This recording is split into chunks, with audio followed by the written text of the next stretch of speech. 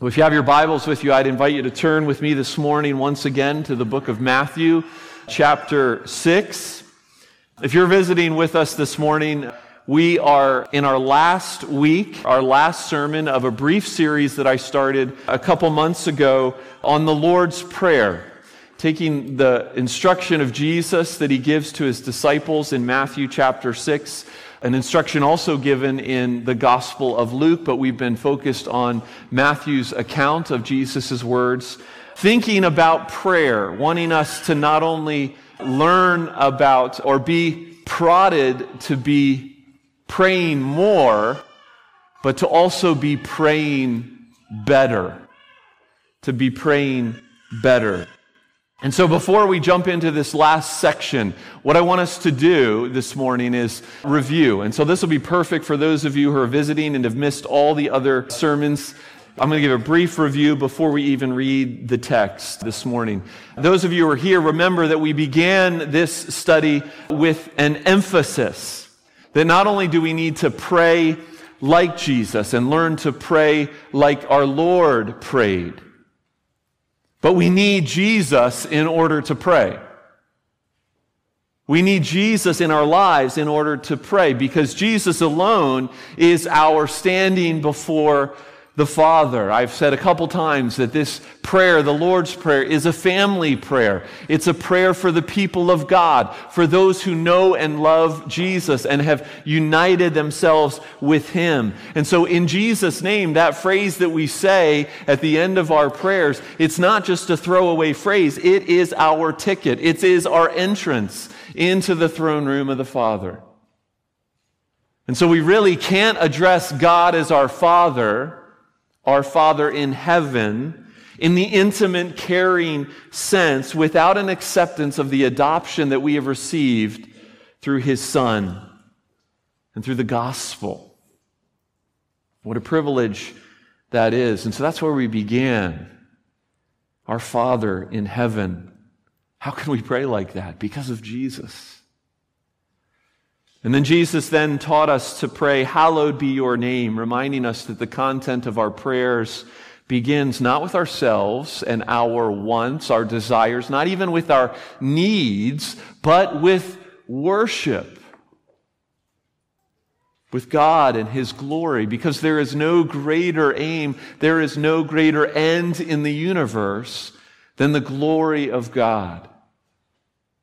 Which is why Paul said to the church, whatever you do, whether you eat or drink, doesn't matter. Do everything to the glory of God. And that's partly what's wrapped up in that phrase, "Hallowed be your name." And then related to that phrase, Jesus told us to pray, "Thy kingdom come, thy will be done." And He reminded us of something that our natural hearts don't really like to hear. And that is, it's not about you. It's not about me. It's about Him. It's not about your legacy. It's about the nations and His glory. It's not about your comfort. It's about your holiness and what God is doing in you and what He is working in you, how He is changing you to reflect His glory. And so we are reminded in this phrase to pray with a kingdom mindset, with a kingdom focus. Our Father in heaven, because of Jesus, hallowed be your name, all to your glory. Thy kingdom come, thy will be done above anything else in my life. And then Jesus invited us to marvel in the truth that we are God's personal concern. Right after having us in the heights, he brings us down and He says, yeah, pray for your daily bread. Pray for what you need.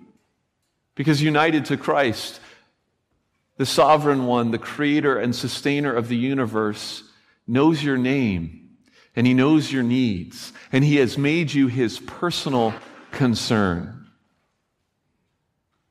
And so pray. Give us bread.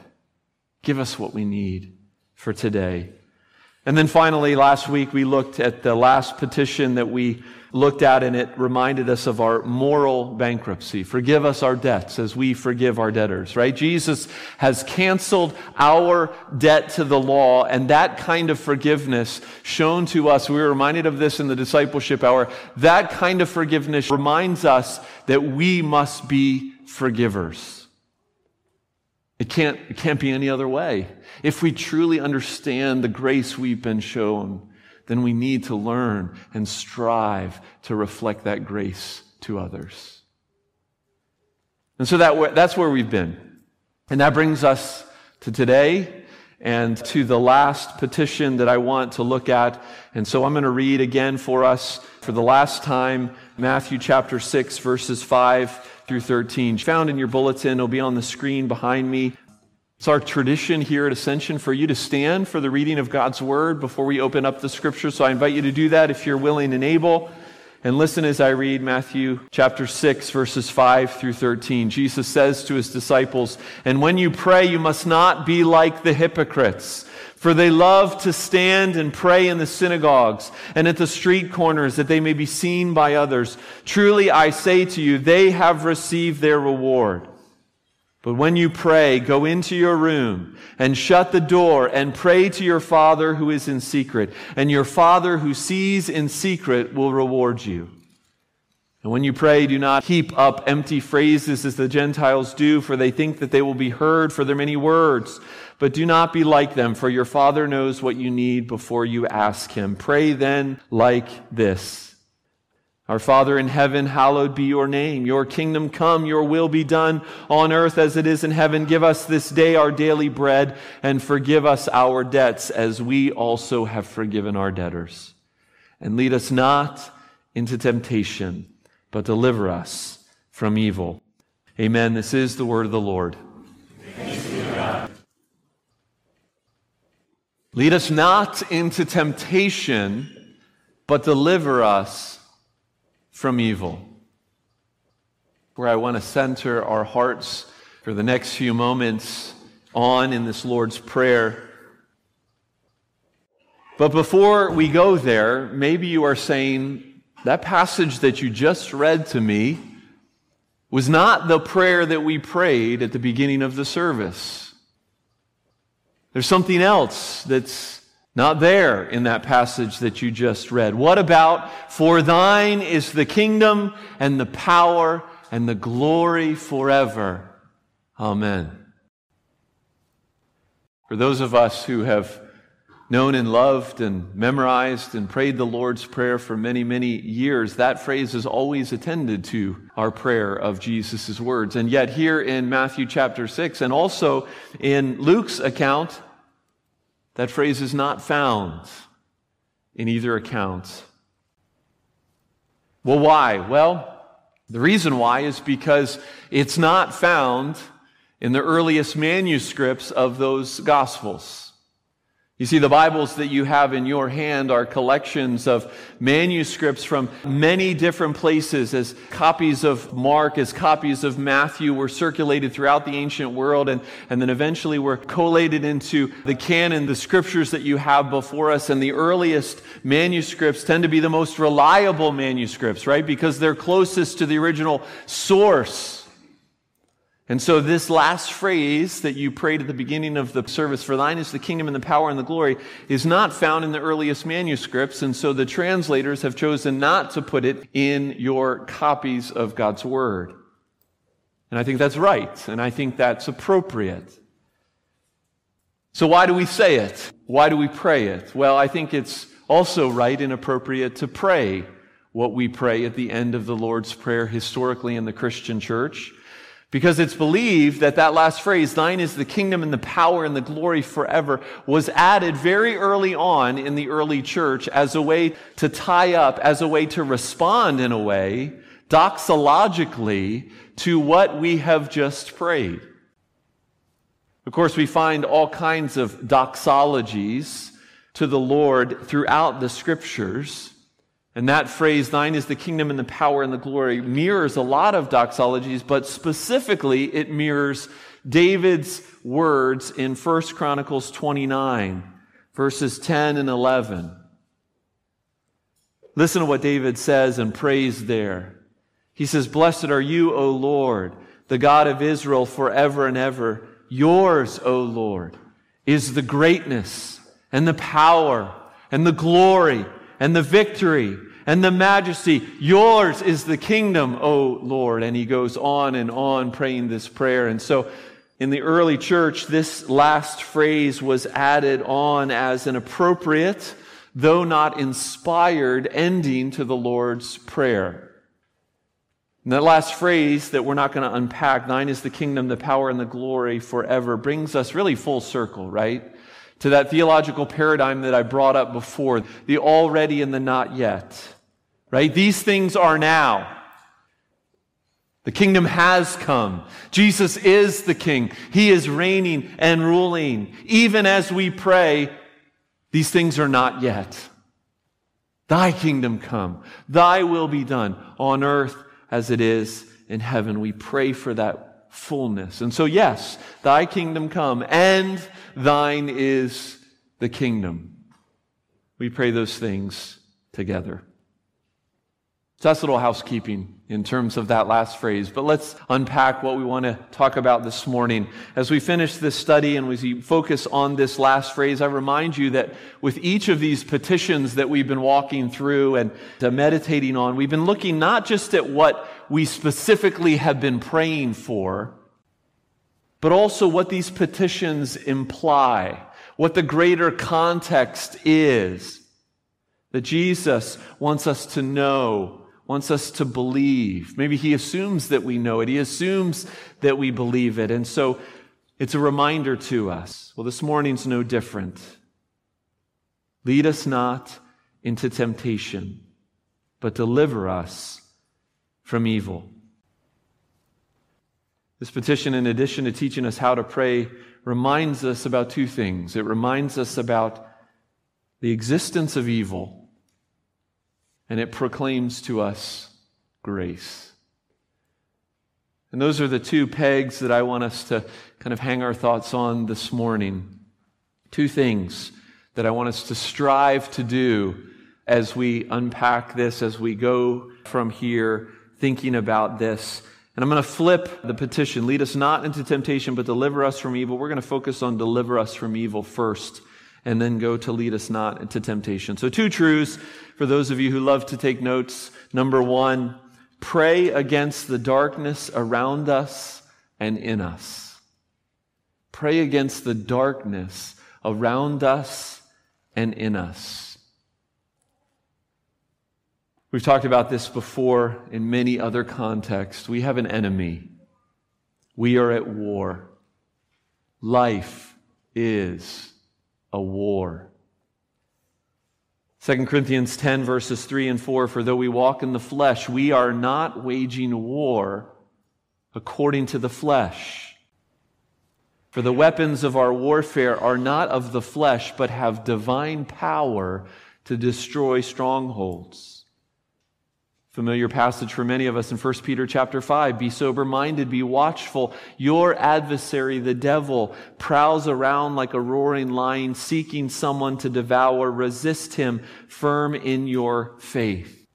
In fact, the word that Jesus uses here can be translated, as some of your translations do. If you have a different English translation here this morning, they translate it, "Deliver us from the evil one." Powerful, evil, cunning. There is a being bent on destruction.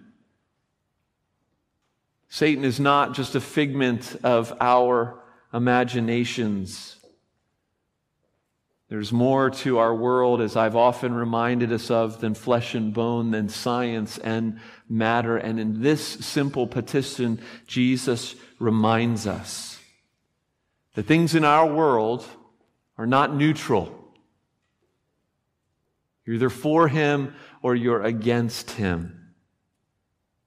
In his high priestly prayer, Jesus prayed in John 17, "I do not ask that you take them out of the world, but that you keep them from the evil one."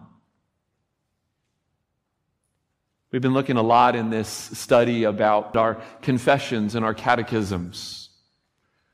If you're here this morning and visiting, you've walked into a Presbyterian and Reformed church, and so we have a heritage of documents, of confessions and catechisms that we believe are good and helpful summaries of the Scripture, and we've been looking at a few, the Westminster Confession of Faith and catechisms, as well as the Heidelberg Catechism. And the Heidelberg Catechism, in particular, spends most of its commentary on the petition. I told you that both of those catechisms, the Westminster and the Heidelberg, walk through the Lord's Prayer really helpfully, unpacking each of these petitions as we've done. And the Heidelberg Catechism's answer on this petition camps out on this very point. Listen as I read it.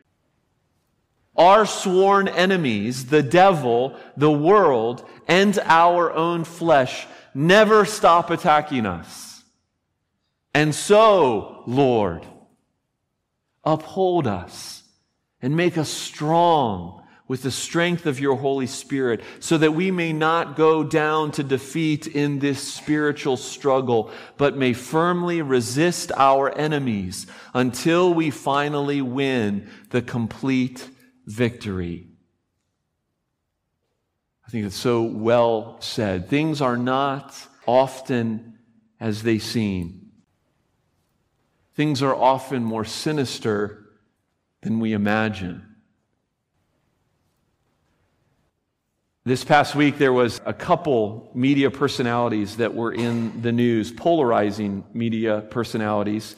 And one of those media personalities was Tucker Carlson, a former cultural commentator, political commentator on Fox News. Now, I am not some Tucker Carlson fanboy. I'm not here to talk about his entire commentary on our world. I think some of the things he says are helpful, but not all. But I happen to be directed by someone. I don't remember exactly how I find my way there. You never know on the internet, right? How you find your way to a certain place. But I found my way to a clip of a talk that Tucker Carlson recently did for the Heritage Foundation. Now, I don't know anything about Tucker Carlson. As I said, I don't watch his show. I didn't watch his show when it was on. I know nothing about his faith, his confessed faith, or his heart, obviously. But I found his comments in this little clip to be absolutely spot on and wonderful and timely. As I was studying this, he speaks about how in this current cultural discourse, what he thinks and what he encourages everyone to do in that room and those he heard is to pray. Is to pray. Because when things don't make sense, when there is no common ground, it seems, when it seems to be the end is destruction, we pray.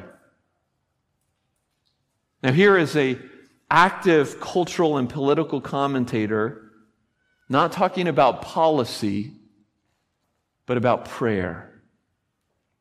Now he would be the first to tell you that's not all we do. I mean, that he's devoted his life to engaging, to debating, to trying to speak rationality into our public discourse. But I found it interesting that even he says at the bottom of it all, at the root of it all, we need to pray, deliver us. Deliver us from evil. But it actually doesn't begin there. The evil that is just an external, maybe we can avoid it, we can blame it. But we're also reminded, I think, in this petition of the state of our own hearts. You see, I left off the first line of the Heidelberg Catechism's answer. It begins, before it goes into what I just read to you, it begins with, by ourselves we are too weak to hold on for even a moment. Deliver us from evil. We need this because of what lies within us. Not just the world is not okay. The world is deeply flawed, but we are not okay. We are deeply flawed. We can talk about the subtle and the not so subtle ways that we are tempted, but that's not Jesus' point here. Here, Jesus wants us to not underestimate our weakness, but to acknowledge, to recognize, to pray against the darkness around us, behind things and under things, but also inside of us. The Apostle Paul spoke to the Corinthian church about learning from the mistakes of the Old Testament people. And he concludes with this verse in chapter 10, verse 12. Therefore, let anyone who thinks that he stands take heed, lest he fall. Jesus told his disciples, watch and pray that you may not enter into temptation. So acknowledge and pray against the darkness around us and in us. That's the first thing I think we can set our hearts on this morning. But there's something else. This prayer, much different than the declaration of moral bankruptcy that we had last week, is a daily prayer of casting ourselves on the mercy and grace of the Father to whom we pray. And so the second thing I want us to strive for is to cry out for His all-sufficient grace. Cry out for His all-sufficient grace. And let me look at grace from three different angles: sovereign grace, sustaining grace, and purifying grace. First, God's sovereign grace. What are we saying when we talk about sovereign grace? We're talking about the truth that our God is in control of all things. And so lead us not is an acknowledgement. By your sovereign hand, our God, help us to avoid temptation. Now, some of you are saying, well, what about James 1? James 1:13 says, let no one say when he is tempted, I am being tempted by God. For God cannot be tempted with evil, and He Himself tempts no one. So then why pray this, right? How exactly can God lead us or not lead us into temptation? Well, I think when we think about temptation, we think about that word, we immediately think about enticement to evil, don't we? But the word here in the Lord's Prayer actually has a wider meaning than simply enticement to evil. We would firmly say and protect God's character in saying that God doesn't lead us to sin. God doesn't lead us to sin ever. But at times He does lead us to testing. One of the greatest and most encouraging examples of this is our own Lord Jesus. In the beginning of the Gospels, Matthew chapter 4, verse 1, it says, then Jesus was led. Jesus was led up by the Spirit into the wilderness to be tempted by the devil. Why? Because a test reveals who you really are. And the Father here was determining the resolution of the Son concerning the path that He had laid out for him, the will of the Father to walk in obedience to the point of death, even death on a cross. But what God intended for ultimate good, Satan, of course, seized upon in hopes for destruction, right? And so God let the leash out a little bit on Satan, as He does with Job in the book of Job. And this is at times the way it is with us. James chapter 1, count it all joy, my brothers, when you meet trials of various kinds, for you know that the testing of your faith produces steadfastness. And so when we pray, lead us not into temptation, we have to keep in mind God's sovereign grace. And when we pray this prayer, we are praying, God, can we please not go there? Can we please not go there?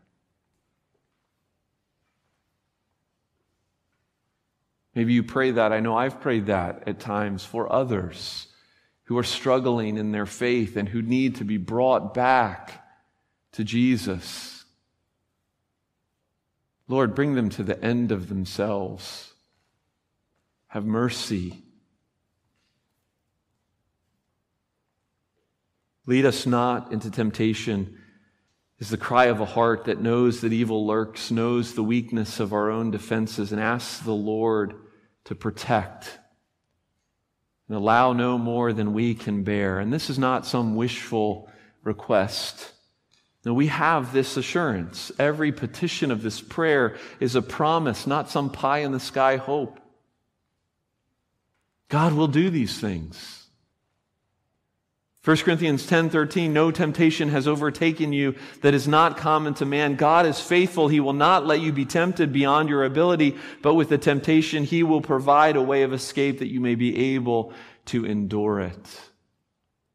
And so we cry out for His grace, His all-sufficient grace, His sovereign grace. And that brings us to sustaining grace. The other angle of grace. Simply put, He knows you. He knows your weakness. He remembers that you are dust. Right? Hebrews 4, we have a high priest who is not unable to sympathize with our weaknesses, but one who is in every respect been tempted as we are, yet without sin. So the Good Shepherd leads us through green pastures. We pray for that. Also through barren wastelands at times. We don't pray for that, but we trust Him when that happens, knowing that His sovereign grace is over it all, knowing that His sustaining grace will be with us. And that brings us to purifying grace, the last angle. Temptations, trials, and tests, not simply things that God oversees, but they are the means that He makes us into what He wants us to be. And that's not an excuse to sin. It's not an excuse or a motivation to pursue temptation. No. We pray that we would be kept far from it. And it's a recognition that God is building our spiritual muscles. And whatever we're experiencing and whatever we're going through. I need not remind you that the Bible is littered with failures of God's servants. Noah's drunkenness, Abraham's lies, David's adultery, all failures. But failures that God used for His sovereign purpose that eventually became trophies of His grace. Doesn't excuse their sin, doesn't lessen our fervor to pray this prayer, but it does point us back to grace. Lead us not into temptation, but deliver us from the evil one. Recognize that evil lurks around, but God's grace is greater than he that is in the world. It's good news. I hope you have found this entire study, these past several weeks on the Lord's Prayer, good news. News and encouragement that would help us to pray more frequently, to pray more fervently, and to pray more focused on the glory of God in all things. Let's pray together. Father in heaven, we thank you for this instruction that we have set our hearts on for the past several weeks. Being reminded of Jesus' words to His disciples and to us, words that Jesus Himself lived out perfectly before the Father. Lord God, we want to be holy as you are holy. We know we can't be perfect like Jesus, but we want to strive to keep these things before us as we cry out in dependence daily upon you. And so, Father, I pray once again this morning that by your Spirit and by this word that is living and active, that you would plant it deep in the lives of your people here, challenging them, encouraging them in the ways that they need to be challenged and encouraged. And I pray for us as a church that we would continue to grow in grace and to grow in prayer, to grow in kingdom-focused prayer, to grow in discernment to see what is really beyond and behind the things in our world, but all the while trusting in your grace, in your sovereignty, in your goodness. Father, this I pray in the name of Jesus, our Savior. Amen.